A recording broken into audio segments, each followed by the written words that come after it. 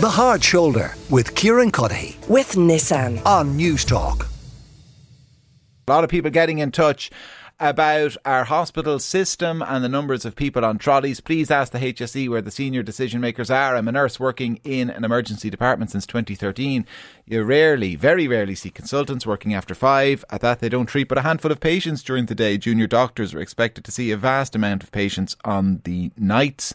What is terrible, says somebody else, is that all the doctors and nurses that came back home at the government's request at the start of COVID to work in the hospitals were not employed by the HSE but had to go through an agency, and the minute they thought they didn't need them, they got rid of them.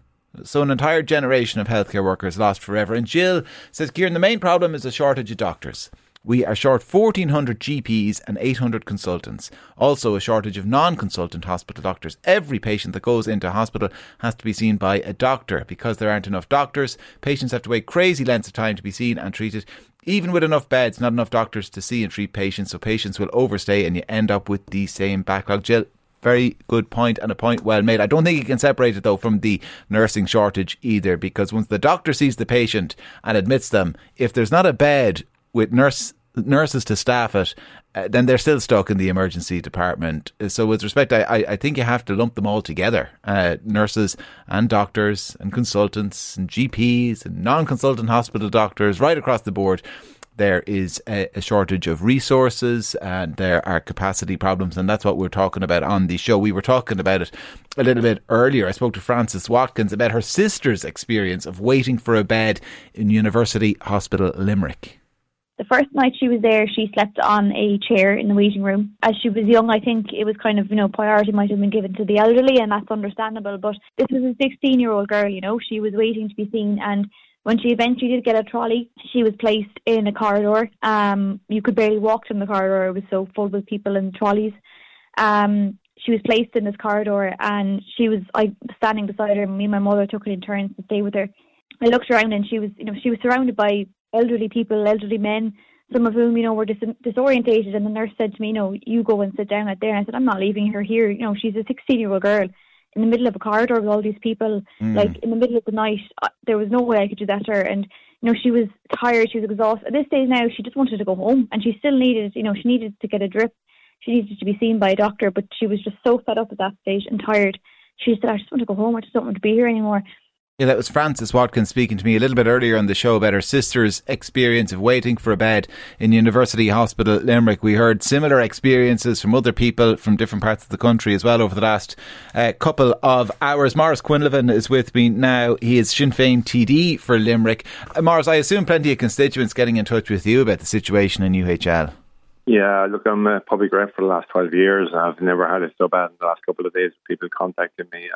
The stories are horrendous, similar to what Frances was saying there about her sister, or is like families waiting for days and days. Unfortunately, people want not even trolleys available, sitting on seats. Got a picture sent to me now, which I'm not sharing because it's not public, but a woman lying in a blanket, because there was no seat available. So that's the kind of stories I'm hearing in the last couple of days.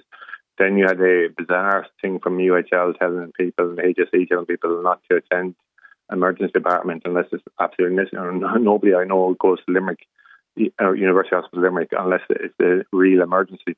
The out of hours doctor system we have here is called Shannon Doc, and that was overwhelmed over the last few days, and the HSE put a statement out to confirm that people could simply not get through to them. And if there was no appointments, there was no GPs available, so there was no alternative that people went to. And if they're sick, and I would still encourage people, if you're sick, go to their hospital. That's where you need to go to. And that's the fear, is it? That there will be people who hear that advice not to come unless you absolutely have to, and they have to come. They should. They need to go to hospital, and they don't go. I know, Kieran, and I've said this before. It's not new for me saying this, that people in Limerick in the Midwest region are sometimes afraid, especially older people are afraid to go to the emergency department because they know they would probably be on trolleys for, over 24 hours wouldn't be uncommon, and it's really, really distressing. And honestly, I've never had, I said it there earlier, but I've never had as many families and friends of patients onto me in the last couple of days in years. And listen, COVID, the flu and RSV are compounding this problem, but I mean, they're not the problem. They're not the root cause of the problem. The problem is capacity, I'm sure, in UHL, is it? Because the emergency department, it should be said, it's an amazing facility down there. It's a fabulous facility, and it's a brand new one. It was opening now, was 2018, a new facility to deal with the issue, but we just don't have the capacity. If you look at, for instance, like ED attendances in Limerick was, in 2021 was like 89. What was it? Was 76,000 people attended emergency department in Limerick.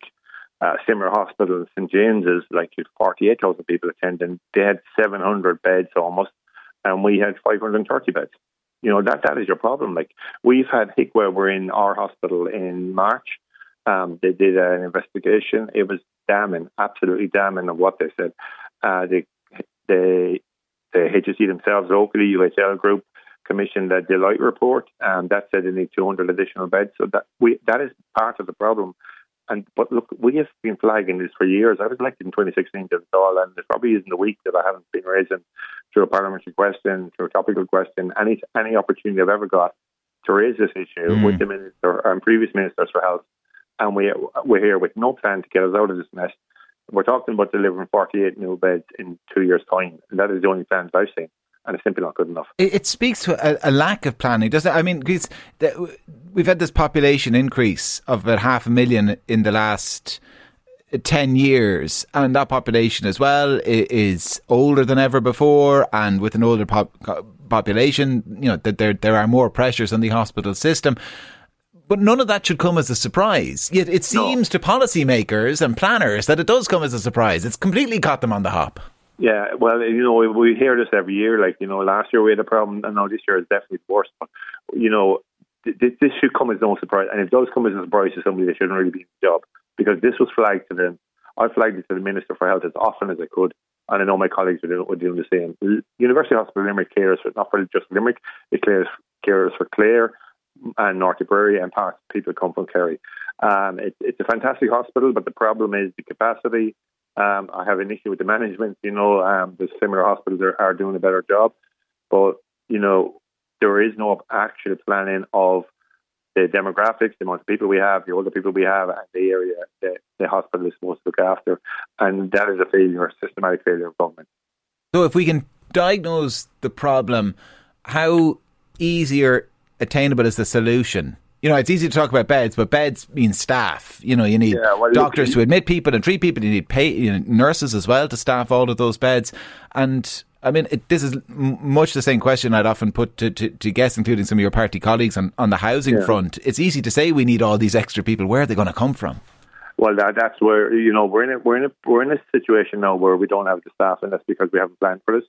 But it's not a case of we haven't said it. We were talking about, I think we launched a policy document on this about a year and a half ago, saying we'd invest 3.3 billion extra into the health services, and that was to recruit an extra 6,600 staff. And I think somebody texted into your show there earlier about, all the staff that came home when the call was made during the pandemic, but they weren't offered places. My own hospital is short, as the Minister told me in a parliamentary question, 68 non-consultant doctors. That's in one hospital group alone. So that's what you're dealing with. And there has been no, the HICWA report in March should have been a wake-up call for the Minister and the government to say, look, there's something going wrong in University Hospital Limerick and needs to be a specific intervention there. And we have the whole crisis of you can't get a GP appointment. We have people in the hospital, and I know families have been in touch with me where they have families in the hospital, but there's no support when they come home. They mightn't have families living in the area. There might be approved for a home care package, but there's nobody there to deliver it because, again, the government won't pay the people properly or won't invest or recruit them. Yeah, and those step-down facilities as well, again, on the kind of home care front, similar issue. Yeah. Nursing home beds. So we need to get out of the box as well at this stage. We are in the middle of a crisis. We can't wait for a 48 bed in 2 years' time, which is going to solve it. It's not going to solve it because we need to be looking at sequestering or getting whatever we can, the private hospital beds that might be available in the area. We need to be looking at alternative step-down solutions, and we need to have to think out of the box. But we need to seriously look. I was on to my colleague in David Culman and the health spokesperson. He's requesting for the Oireachtas Committee on Health to be recalled, and I would support that because we need to at least start talking about this, and some of us have been banging on this for years. Maurice Quinlivan, Sinn Fein TD for Limerick. Maurice, thanks a million for joining us here on the show. Ian is after getting in touch with a different perspective. He says, I developed a very painful condition over the weekend and had to attend the emergency department at my local hospital. I was assessed, had an ECG, a blood test and an x-ray. My condition was identified and I was sent on my way, prescription in pocket. It took all of just 3 hours and my local hospital is in a suburb of Paris. A stark difference. Brian, though, says it was an article in The Guardian. He says a few weeks ago it was entitled A Ticking Time Bomb, and it detailed the healthcare challenges impacting countries like France and Germany and Spain. So it isn't just Ireland that has these problems. Ageing populations, underfunding, overworking, post-COVID exhaustion are all factors giving rise to recruitment and retention challenges. Methinks this is something that needs to be prioritised at EU level. The Hard Shoulder with Kieran with Nissan. Weekdays from 4 on News Talk.